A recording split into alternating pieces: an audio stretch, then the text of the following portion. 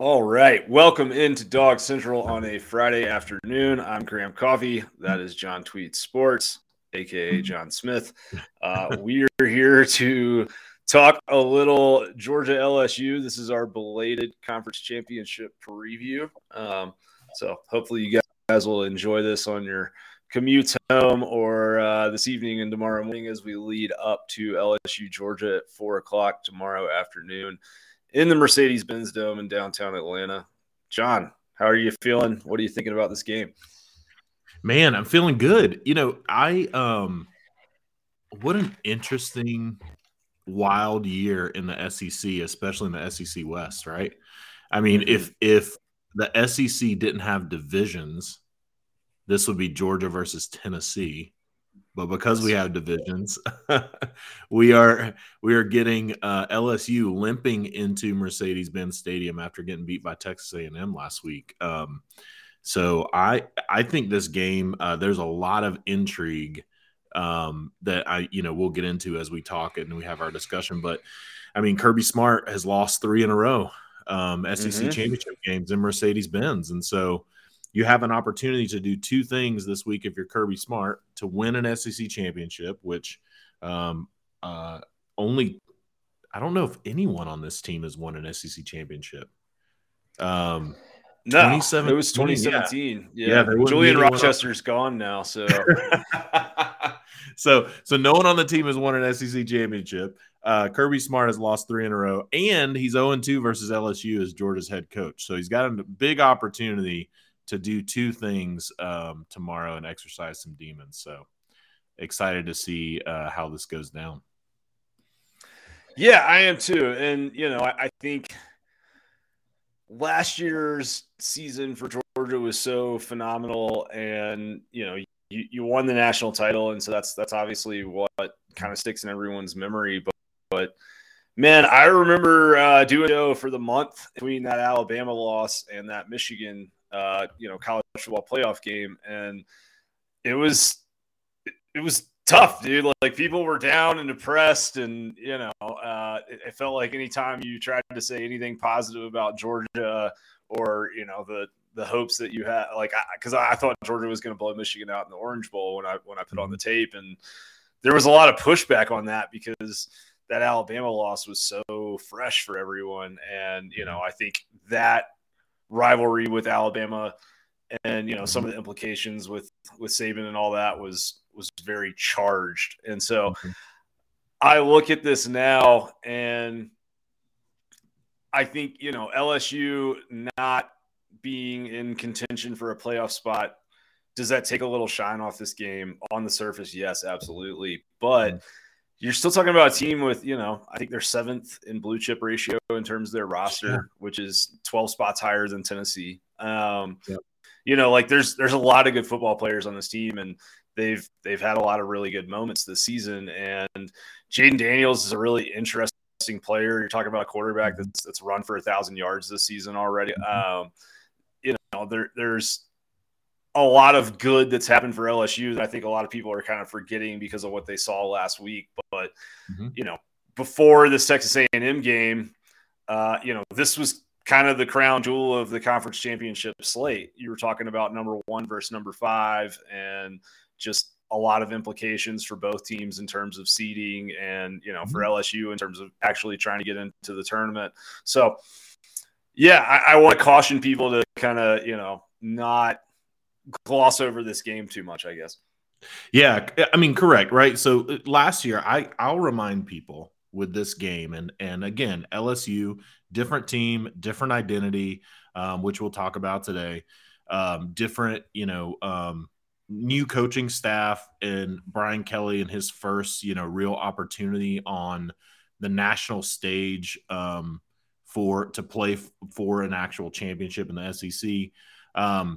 But last year, ESPN's FPI gave Georgia a 70% chance to beat Alabama in this SEC championship game, right? We all remember last year, Georgia coming in, Alabama was stumbling against Auburn. Alabama had played LSU had played Alabama to a 6-point game last year. And so anything can happen in this game when you have this level of talent on both sides of the ball. These are guys that, at the end of the day, all of these players for Georgia and for LSU were highly recruited. They're all very athletic. They're all very physical. They all come from, high school backgrounds and pedigrees of very, the highest level of competitive football. And so anytime you have talent, this much talent on both sides of the ball, you better be prepared, because at the end of the day, anything can happen when you get in these situations. And we've seen it from Georgia, both, good and bad. Seen it, teams come into this game and just crazy stuff happens. Right. So I definitely am with you. I'm not taking this game for granted, because LSU lost to Texas A&M and LSU didn't play that well versus Arkansas. Right. Because again, you look at the blue chip ratio, but you also look at, Jayden Daniels, is an incredibly athletic quarterback, maybe the most athletic quarterback that Georgia is going to face all year. He's a little bit banged up, but you put these guys in these situations, and this is where the best players generally find a way to shine on these stages. And so definitely agree with you. Don't take it for granted. But also Georgia, Georgia's in a pretty good position. If you're going to win one, this is a good position to win one in right now. Yeah. So you've done a lot of study on LSU, as we both kind of have. Like, what are your impressions, and how do you think they're going to try and approach this game? Yeah, I think LSU. I think two things are gonna happen for LSU, because they have to happen when you play Georgia. LSU is going to be physical in this football game. This might be the most physical game that LSU plays all year, especially on the offensive line and the front seven of the defense. I think that LSU and Brian Kelly and staff are going to try early in the game, especially, to match up physically with Georgia and try to put Georgia in situations where, the best way to neutralize a team with the talent of Georgia is come out and hit them in the mouth. I mean, it's 2022, but that's how you do it. It's even with the athleticism, the way that you try to neutralize that is you come out and you be physical. So I think LSU is going to be real physical. I think their wide receivers are big and physical. Butte, Jenkins, Neighbors, those guys. I think what LSU is going to try to do is they're going to try to put their wide receivers in positions where they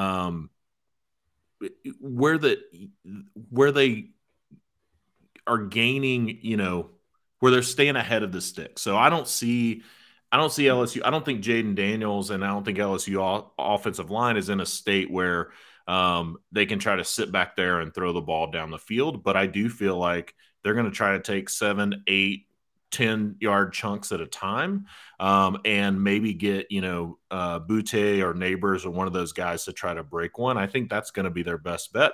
I also think that LSU is going to try to run the ball. I don't think it's a ball control kind of situation, but I think, LSU is definitely going to try going back to that physical play. Just going to try to, for lack of a better term, they're just going to try to muck the game up, right? I mean, that's what that's what you do in a situation like this versus a talented defense and an offense that has scored a lot of points this year for Georgia. Is you try to do what Kentucky, I think, tried to do when they played Georgia. You just try to muck it up. You try to get into a position where you are controlling the ball as much as you can, and you're trying to neutralize, Georgia's ability to score points. So that's what I think is going to happen from the offensive side. The defensive side, I think it's going to be, all about getting to Stetson Bennett. I think they're going to try to turn Gay and Ojulari loose on Stetson Bennett. They have some good pressure packages with, Perkins and some of those guys. And I think it's just going to be a matter of can they get Stetson off of his game early? All of this is about getting Georgia in a position where, you've kind of knocked them off balance. So that's what I think LSU is going to try to do. And we'll see if it works. Yeah, I think for me, I definitely agree with your kind of assessment or I guess, analysis that LSU really likes to play physical. And I think a lot of Yeah. people think like they have a really talented wide receiving core, which they do. And they've got, this mobile quarterback and they do run some spread concepts. When you flip on the tape, there's a lot of, 11 and 12 personnel, two tight end Mm-hmm. sets, one tight end sets. And then even when they're not in that, tight end kind of heavy formations, they are running a lot of tight formations. And those wide receivers are big bodies. So those guys come in there and block, sometimes like a tight end to spring certain things in the run game. You look at LSU this year and you look at kind of their offensive tendencies, and you're talking about a team that runs the ball up the middle a lot. And we were talking about Daniels earlier, like, yes, he is, a scrambling threat, but they do run a lot of design runs. He's got 53 design runs this year for 6.7 yards an attempt. Some, lots of quarterback power, quarterback sweep concepts with him. So that's, I think puts even more like importance on the health of that ankle. But if you take him out of the running game, they run a ton of inside zone read. So far this season, 23.1% of all plays that they have run have been inside zone read, 182 attempts, and they have a 55.5% success rate doing it.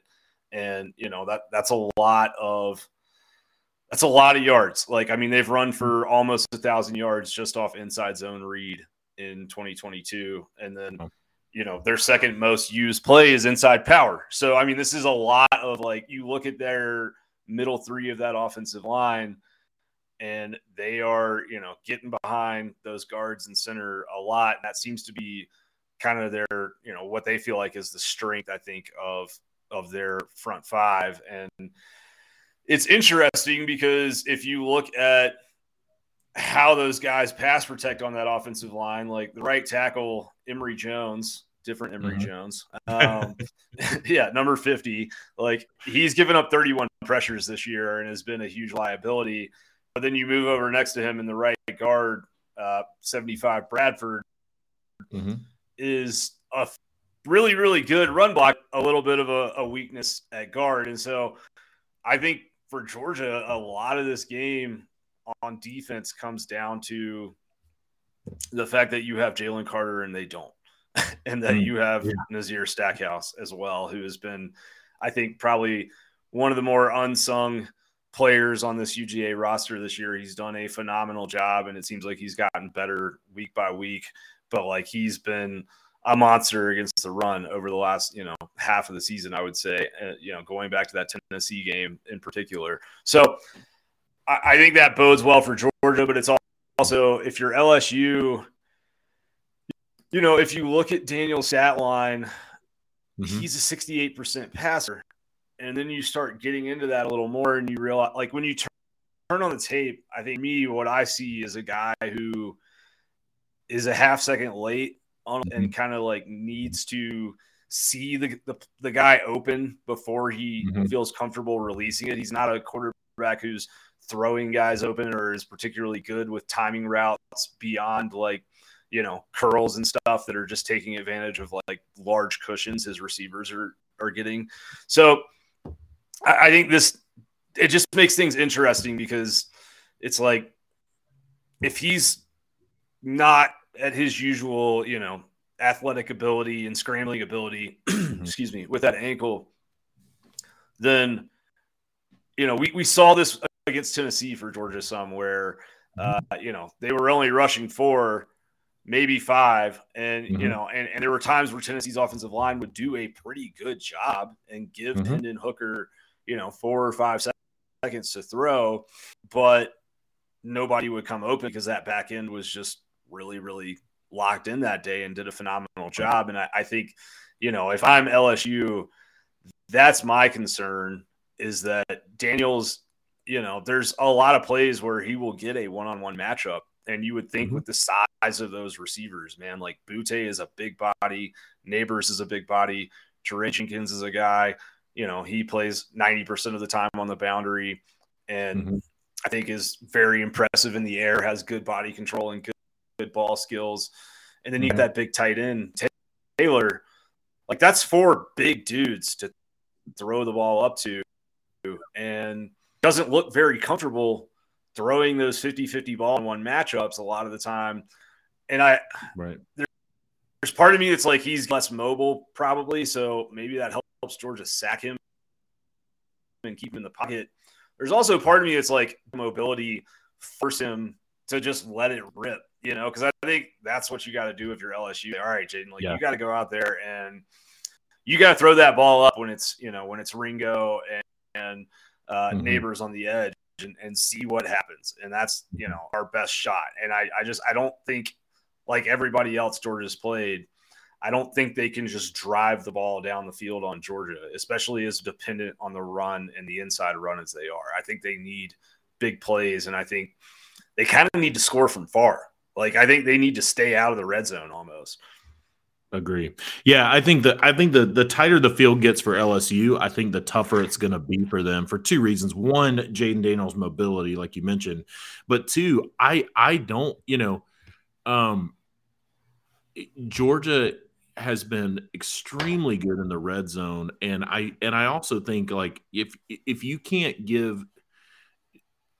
if there is a weakness on Georgia's defense, a lot of it is in the boundary or sometimes in some of those intermediary throws where you get guys like we saw it against Georgia Tech, right? Where Georgia Tech got a mismatch with Javon Bullard and Tech Gibson was able to hit a guy over the top for, 30 yards down the field for a shot. Like, that's really your best chance at beating Georgia is finding these kind of intermediate mismatches with a guy like Javon 20 Bullard to 30 yard plays. Yeah, you have to. And so if you get it in tight on Georgia, the physicality of the defensive line is going to beat you, or the secondary just doesn't have to. They don't have to think about anything behind them, and that's when they play their best. And so, I think that you're exactly right. I do think you bring up a great point too. If I'm Brian Kelly, I probably am telling Jaden Daniels, like, just let it rip. You don't have anything to lose. You're not in a situation where. Money. Yeah, a close loss is going to get you nothing at this point. A win is, at the end of the day, is really not going to get you that much either. Maybe a better New Year's Six bowl, but at the end of the day, you don't have anything to lose by going out and turning the ball over and losing badly. If that sounds tough, right? That's right. But losing to Georgia by 10 versus losing to Georgia by 25 in this game is not going to do anything for LSU. There's no moral victory that's going to help them with recruiting or anything else. So you might as well go ahead, go out and let it rip. Let these wide receivers go up and try to go up for 50-50 balls. Let the wide receivers be physical on the boundary and on the outside.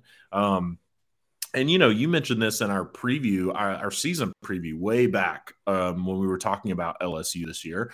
And you mentioned, that LSU may have the best wide receiving core in the SEC. And I think that's still true. I think these guys, I think, they may not have proven to be the best necessarily in the production, but I still think they're probably equally as talented with any other group, including Tennessee. When you look at how they play the game, and so I think it's a great point. If I'm Brian Kelly, I am definitely I'm letting it all hang out. What else are you going to do? It's at the end of the day, it's there's nothing to do but like our our friend at another school said, just got to drop your nuts. And let it. So South Carolina, the words of Cam Smith. Yeah, the words of Cam Smith. I think you're right. And then, one thing I kind of did when I was working on the deep dive preview over at Dog Central, which you guys can go check out. It's free on dogcentral.com. But man, I started looking at Daniel's downfield passing numbers, and I was just kind of shocked. Like Jack Beck, who is their kind of second tight end, like their blocking tight end, like he has more 20+ yard catches this year than like Booty and some of these other receivers. And I think you look at Daniels on throws of 20+ yards this year, he's just 6 of 20 when throwing down the left sideline. And, Yeah. He's 5'11" throwing down the right sideline. And then down the middle, he's 5'8". And so it's like, I think that kind of goes back to what we were talking about, where it's like he needs to see guys open, and they run a lot of like, flood stuff where, they're going to roll him to one side of the field and he's gonna be able to see down that, down that hash and see somebody coming open instead of having to put more trajectory on the ball and lift it over a defensive back. And you also see a lot of plays where, if they're having success down the middle, like we were just talking about, like a lot of times it's throwing down the center of the field, especially if he's in the pocket. So I think that's the like fascinating thing here is, can he do that? You know what I mean? Because like the numbers would say, if he's throwing outside the numbers, on 20+ yard throws, he is 11 of 31 this year, which is, right about 35%, which, you might hear that and think, well, that's not bad for deep shots. But like you look at Bennett, you look at Hooker, you look at a lot of other, productive quarterbacks in the SEC and nationally, and those guys are around 50% in that category. So, that's a pretty significant drop off of, that's one or two less completions out of every 10 passes. And I think, we've talked about Ringo a lot over the course of the season, and he had a little bit of a rough start to that game against Georgia Tech. But at the end of the day, you flip it up and it's like they targeted him 9 times. They had 3 completions for 30-something yards. And, probably most impressively, he had 3 pass breakups in that game where, he's getting his hand on the ball. So I was impressed with how he responded. And I think that's one area that Georgia is kind of fortunate in is that these guys on that back end, even the young guys like Starks, have played, basically a full season of football now. And Ringo has given up enough plays as a college player to where he's not going to get too high or low. You know what I mean? Like he's never too up or down. And I think that's a huge advantage for Georgia in this game, because I think there's a chance he does give up, an early deep ball or two, but we know he's going to just kind of keep rolling, and he's likely to maybe make a pick as well, so. Yeah. Well, one of the things, so Jayden Daniels has 12 big time throws per PFF. So it's essentially a throw that's generally further down the field in a tight window. It's kind of like that the money ball they've thrown. So he has 12 this year out of 348 attempts or 238 completions. But 8 of those, have come in the last 4 games. Right. So what LSU has been doing, I think they had to do it against Texas A&M, but they have been doing a lot of what we're talking about. I mean, they've been trying to push the ball a little bit more. And I think, I agree with you. I think Ringo, I think a lot of the Georgia fan base, because of the struggles early versus Georgia Tech, have given Kelee Ringo a little bit of too much grief over this last week. I think in this type of game, Kelee Ringo has definitely proven himself this year, right? Tennessee kept throwing at him, and with very little success. And so I think you're in a position that you're going to have to find.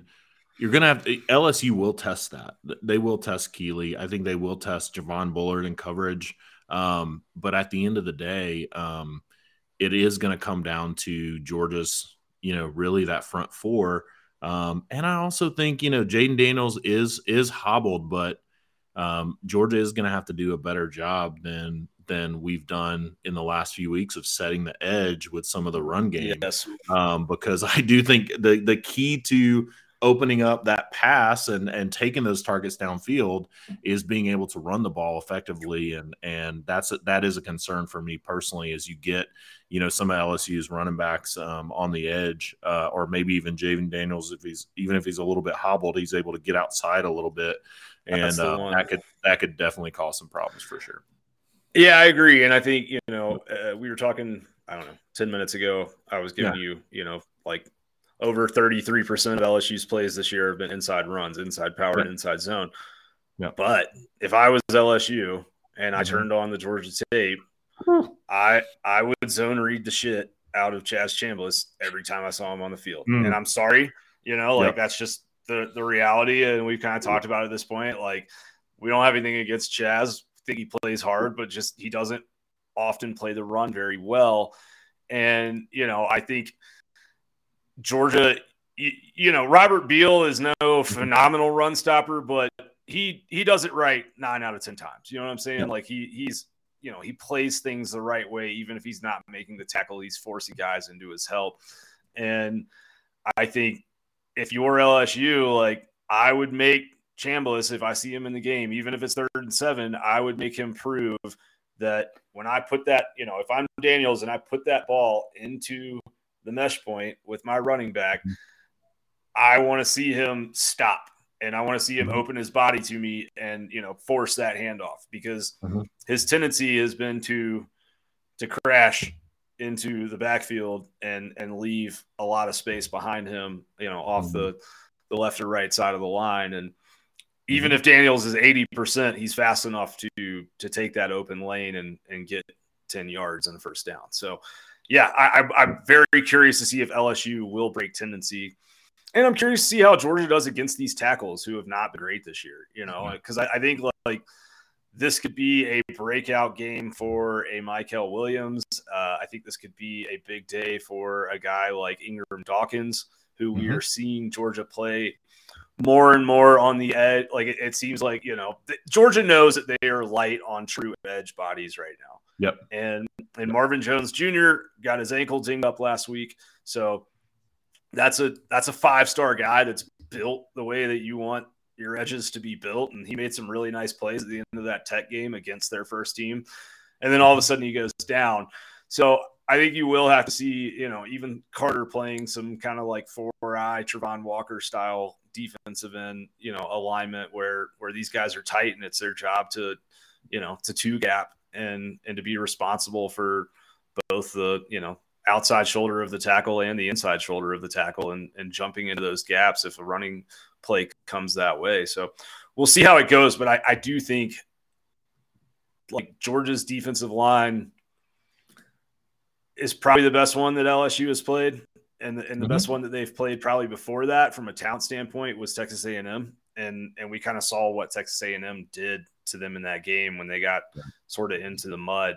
So I think Georgia may have kind of there's been so much talk about Georgia's pressure this year. And I've come to the conclusion that like when Georgia wants to get pressure and needs to get pressure, they get pressure normally, but teams have been like basically surrendering the idea like that they can get pressure all year and saying we're going to get the ball out in under 2 seconds. And I think LSU can't really do that in this game.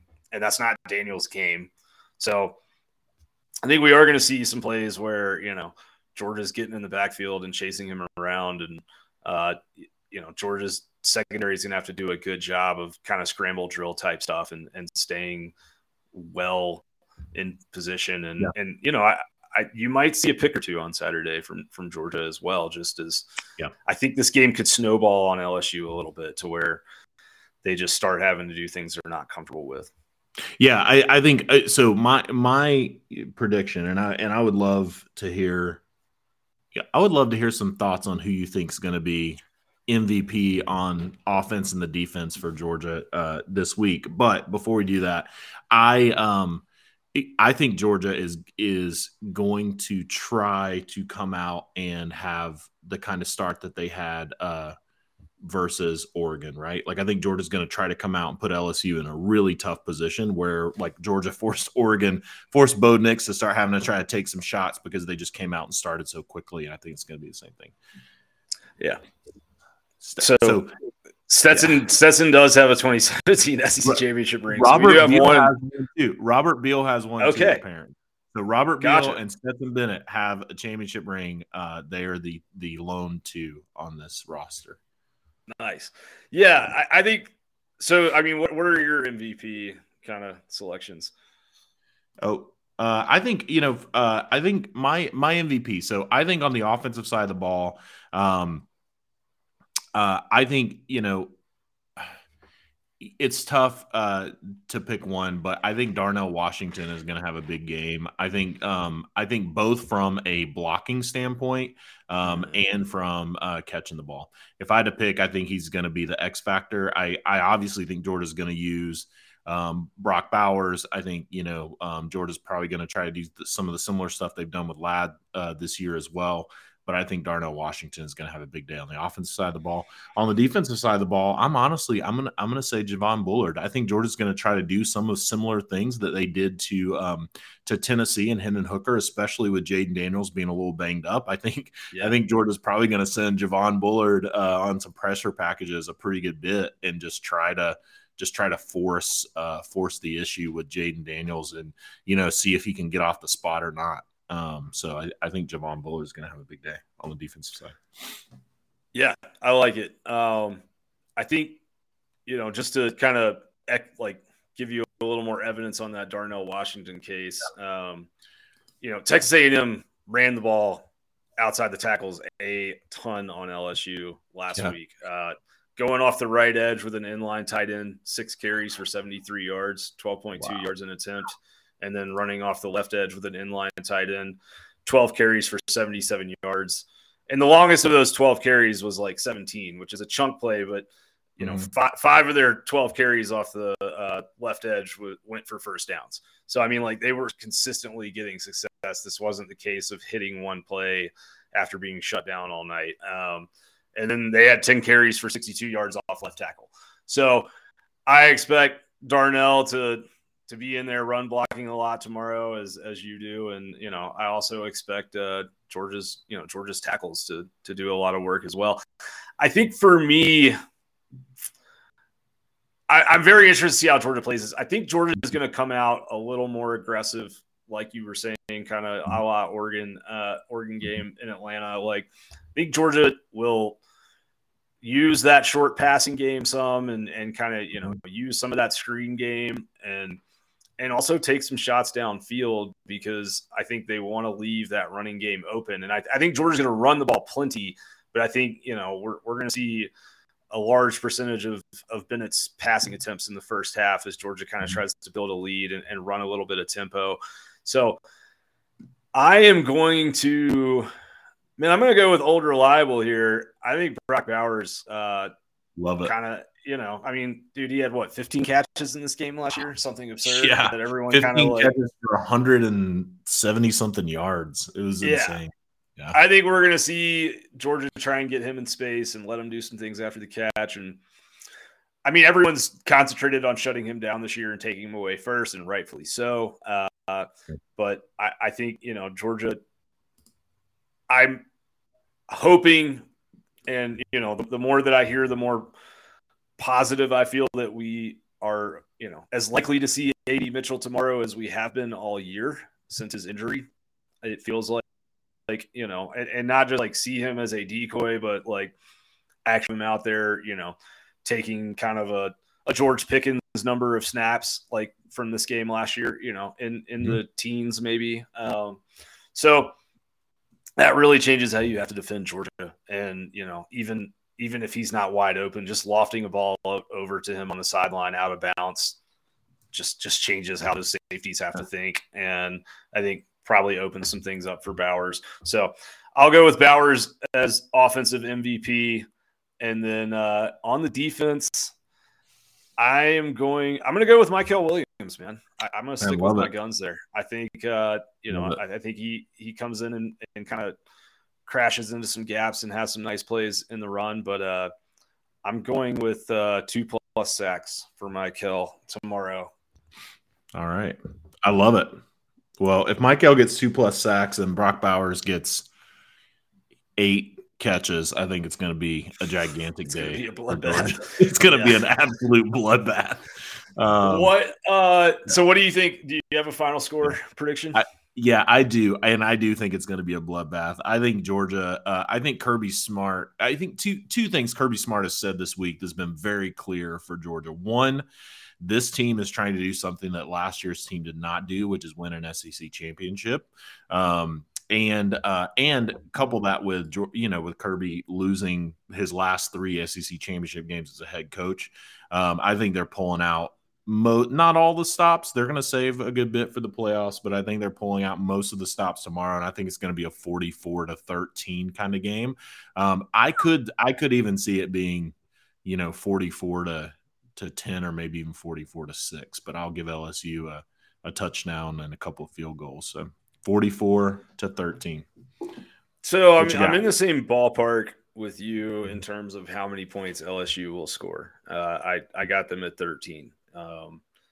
Proof that I didn't steal it from you that on the article that I posted last night for my game preview. But I got Georgia at 34-13, which would be kind of some interesting symmetry because Georgia lost the 2003 SEC championship game to LSU by that score, and I was there. They got us, I think, twice that year in 2003. I wouldn't be shocked at all if Georgia gets to 40 points in this game. I just think, I think Georgia's going to score 24-27 in the first half, and then just do the, the boa constrictor thing that they do and run the ball a lot and just kind of try to get out of there as healthy and as quickly as possible over the last 20, 25 minutes of this game. So we'll see. But yeah, I do like Georgia. This Georgia team, when they can run the ball, they can do almost anything. And we've seen them kind of get back to basics the last couple of weeks, trying to make sure that they're running the ball well. This offensive line, from what I've been told, has had one of their best kind of stretches of practice of the year. And I think this team really, really wants to do something that last year's team didn't do. And I think they want to finish this thing the right way and go 15-0. And I think they're going to come out focused. And last year against Alabama, this team was not locked in and focused the way that they should have been. And kind of, that success of the regular season sort of got to their heads a little bit. And that's kind of the beauty for Georgia of the last couple of weeks of, playing a 10-point game against Kentucky that was pretty ugly to watch for everybody. And then, sort of, being in a close game at halftime with Georgia Tech, it kind of humbles these guys a little bit, I think. And, that there might be some intention behind that from the staff as well in terms of how some of that's played out. So I expect Georgia to have a good performance. I don't think you're going to see, double reverse touchdown passes or, too many crazy wrinkles, but I think Georgia's going to get the ball downfield enough to keep LSU from stacking the box against that run game. And if they can do that, then they're going to have a nice day. I like it. Well, there are our predictions: 44-13, 34-14-13. Either way, yes, I think Georgia fans will take that. Graham, do you want to talk a little bit about the other championships in the college football playoff? Yeah. Right. So we have that question. Let's go ahead and answer that. Yeah. All right. Question from an Auburn fan. Auburn fan here, just wondering why many people don't want to see Alabama get in the college football playoff. Are they afraid or what? Just wanted to know. Why do people not want to see Alabama get in the CFP?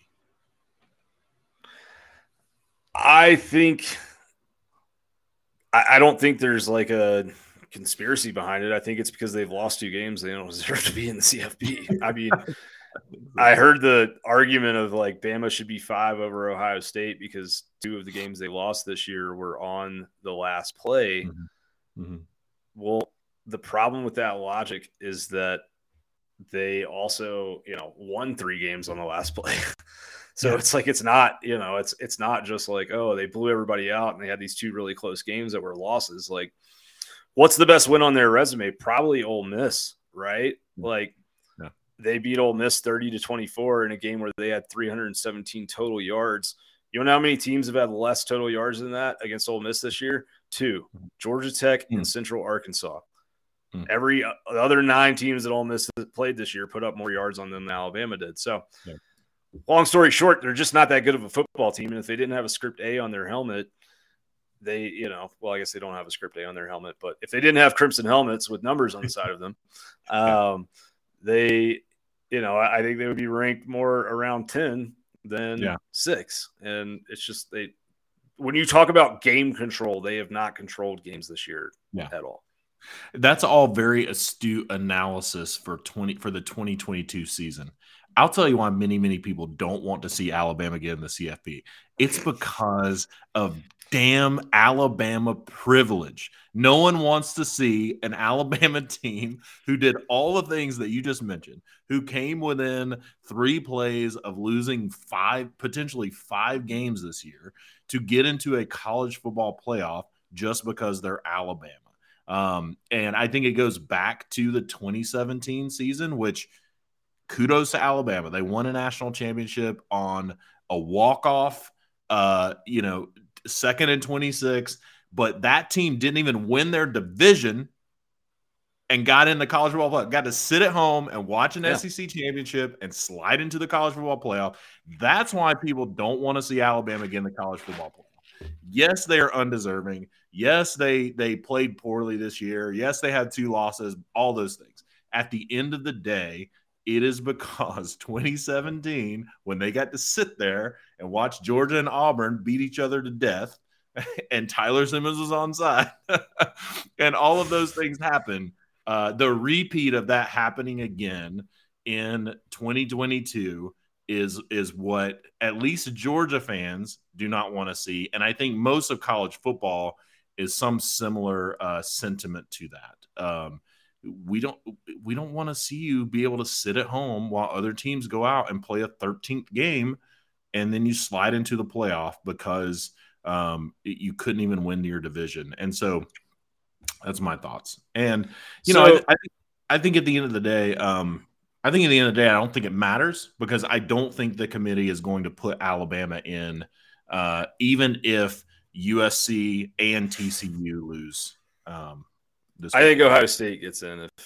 Correct. All right, but so here, cousin Eddie makes a very good point here. They lost too many games to make the college football playoff, and they let them in. I've been kind of, I put out some of those stats on Twitter this week, and of course, like Bama Twitter found it and was like, you're scared, and I was like, dude, nobody's scared of a team that like gave up 50 to Tennessee. I'm sorry. Yeah, no one is scared. Give me this Alabama team. I watched them against Tennessee. I watched them. Yeah, please. I would rather face them than Michigan. I think I'd rather face them than Ohio State, honestly. I think them and USC are pretty similar. No offensive line, all-star quarterback, good enough receivers to make some things happen, and bad defense. So nobody's scared of the Alabama mystique this season. There's not some fear-based thing going on here. They're just not. No one is scared of Bill O'Brien. No one is scared of Bill O'Brien. That's a quote of the century right there. I think that, I hope that answers the question. I don't want to go too far down the rabbit hole of the 12-team CFP, because that announcement was made, and we can do probably a 2.5-hour podcast on that. And we might in the off season. Maybe that'll be a good, or even maybe between the championship game and the playoff. We'll talk about it. But you know what? I'm going to avoid that entirely. Let's just talk about the rest of the conference championship slate, and we'll give some thoughts and analysis. So tonight we have actually, before the Pac-12 championship game, we have the Conference USA championship game. Good old CUSA, North Texas Mean Green on the road at UT San Antonio. The Roadrunners. This is a big Roadrunner household, for the record. Jeff Traylor, one of the GOAT college football coaches, in my opinion. UTSA. UTSA is an 8.5-point favorite. That's a big line. Do you have any plays for this game personally, or any thoughts? Man, I will be very surprised if UTSA doesn't cover this 8.5. I think this is going to be a high scoring game. I think the over under is like 70, right? Or it's maybe more than 70. But the over under is Fair 70. yeah, it's okay. So it's 70. Yeah, this game, these two teams have the propensity to score a lot of points. I'm just gonna, my lock is UTSA covering the 8.5. I think North Texas is going to be it's going to be a little bit outmanned by this 10-win UTSA Roadrunner team.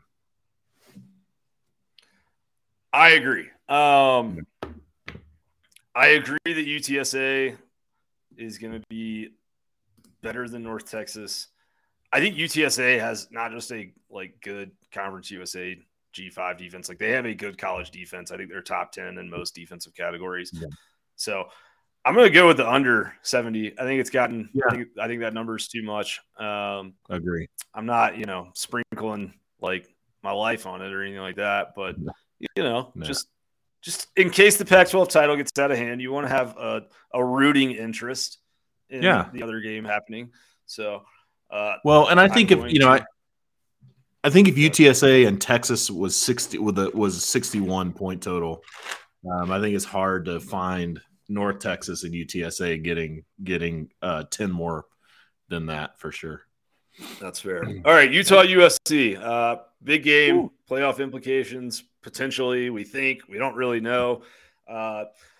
USC lost a thriller. One of the better games of the college football season, in my opinion, the first time around on the road in Salt Lake. Utah scored and went for 2 with the game on the line at the end of regulation because Kyle Whittingham is a dude, and got it. And I think they won 49-48 on the night that they were honoring one of their fallen teammates with his likeness on their helmet. It was a really cool scene. I think Keithy, the tight end, had 16 catches in that game. I got back from covering the Georgia Vanderbilt game, left Kirby Smart's press conference, and came home for the last quarter. And it was, or not home, but went back to the hotel for the last quarter. It was a lot of fun. What do you think we see tonight? Historically speaking, we normally see the loser of the first game win the rematch. Correct. There is the old adage in college football that is very hard to beat the same team twice in one season. We've seen that play over and over as Georgia fans, right? We saw it last year where Alabama beat Georgia in the SEC championship, and then Georgia beat Alabama in the national championship just a few weeks later. I think that USC is a better team than Utah. Not a more complete team. I think USC's defense can be hot garbage, but I think USC is a better team playing better football at this very moment than Utah. I think you saw Oregon put Utah in some tough situations and beat them 20-17 in a low scoring game by Oregon standards just a couple weeks ago. And I think USC, I think there's too much on the line for USC. And honestly, I think there's too much on the line for Caleb Williams specifically. I think Caleb Williams is playing as good as any quarterback in the United States of America right now. And when they played earlier, he already put up 42 on them in their place, and the defense couldn't hold. I think it'll be different this time around. I do think it'll be close. I don't think USC is going to go out there and blow the doors off of Utah. But I do think that the USC offense is just going to be too much for what Utah is going to be able to produce from that offensive side of the ball. And I think Utah's defense is just, the things that they weren't able to stop USC before. And so you have a blueprint that you can, I think, just continue to exploit versus this Utah defense this time. No.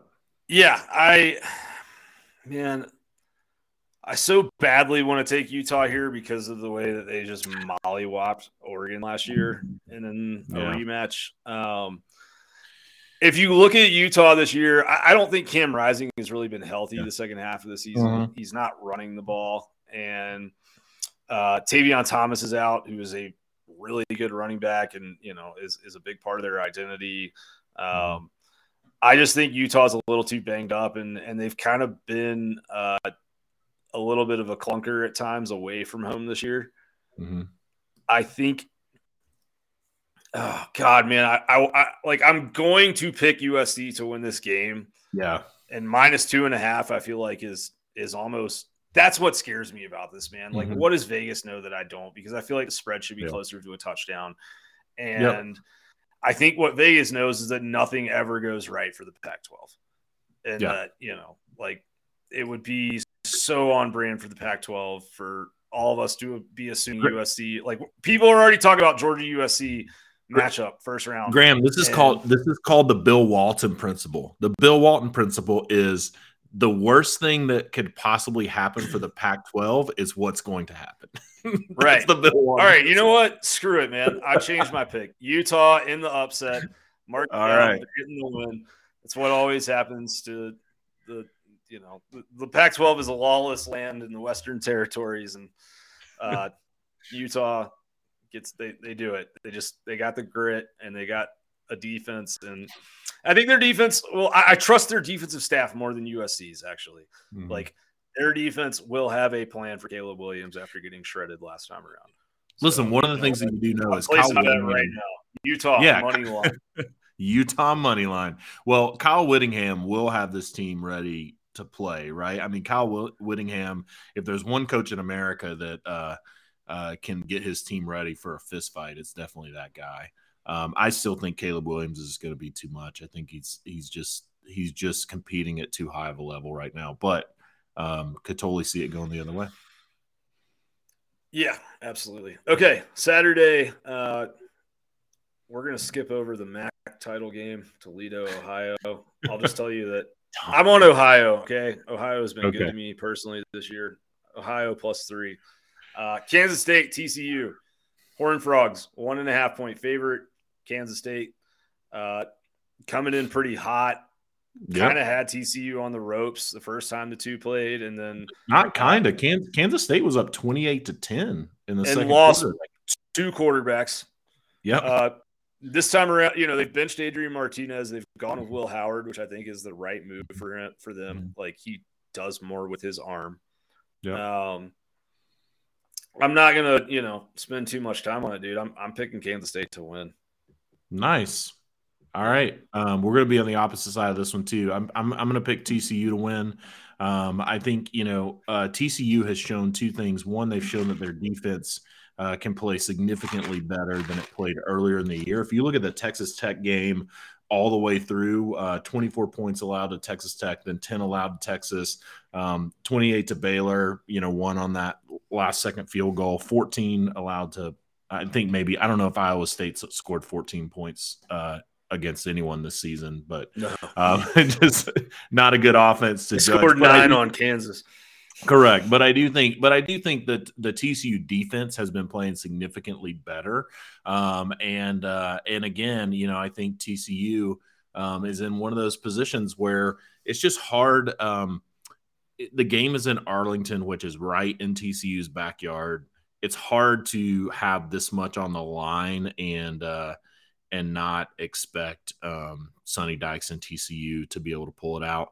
Also, I think the TCU being a 1.5-point favorite is actually a beautiful thing, because Las Vegas knows that TCU has won 7 straight games or something, or won 7 straight games by 1 possession.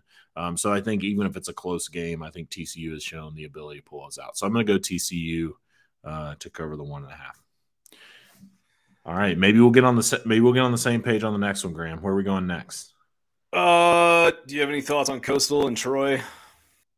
I think Troy's going to win. I think John Summerall is a really good coach, doing a great job with that Troy team. Had the big win versus App State earlier in the year when game day was there. And, I think Troy's doing really good, playing really good football. Perfect. Okay. Dog out west special here. Fresno +3 against Boise. Trust me on this. I watch a lot of Mountain West football. LSU Georgia, we've already shared our thoughts on. Yep. I bet Georgia.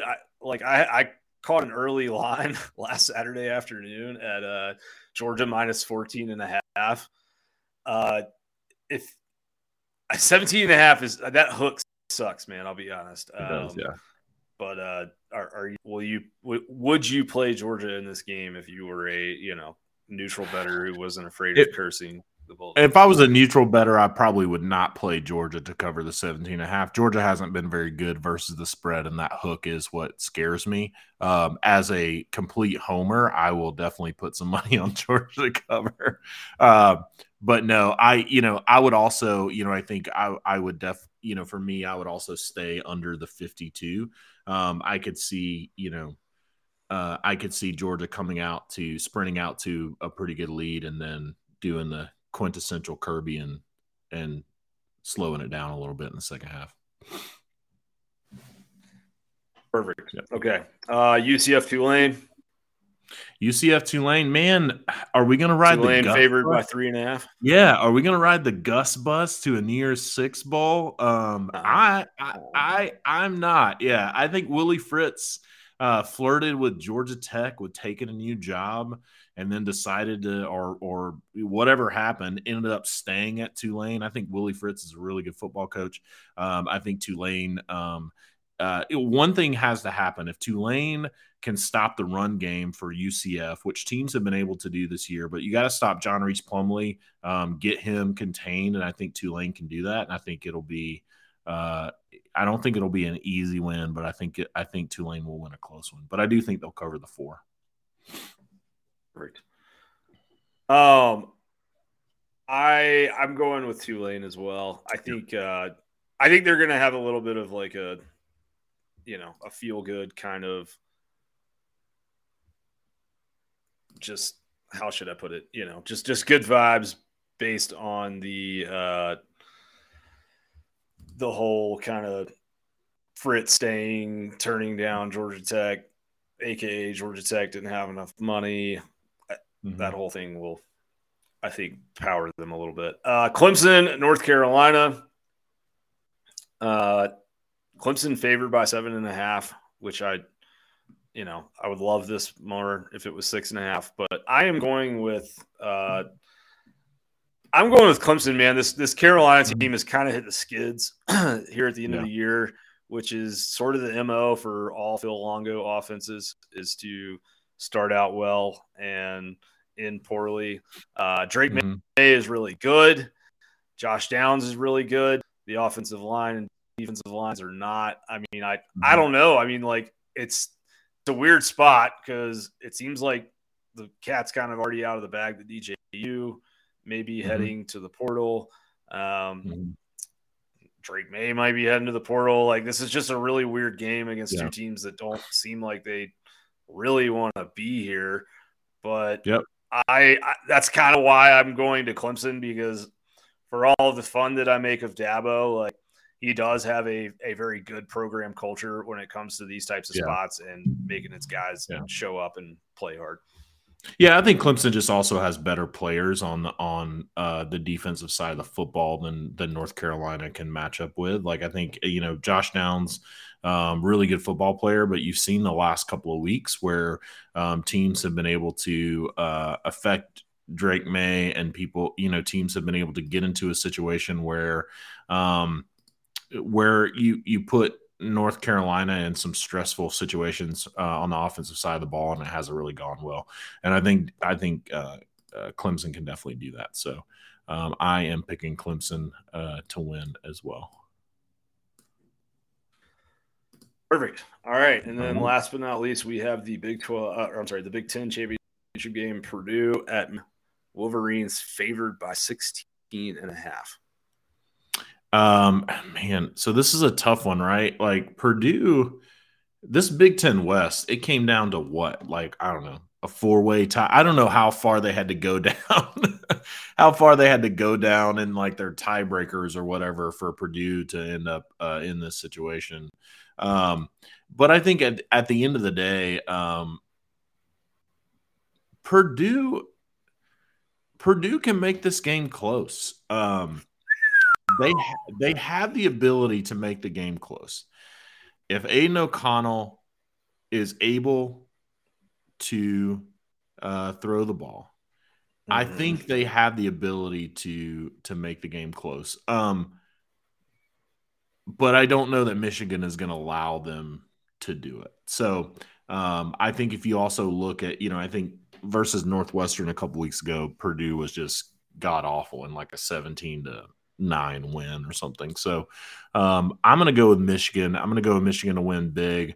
I think Michigan's just going to bully ball them. I think Michigan's going to do kind of what they did to Ohio State, line it up and run it at them, and hope that run game is successful enough that it opens up some of those explosive opportunities in the pass game. So give me Michigan big. Give me Michigan to cover.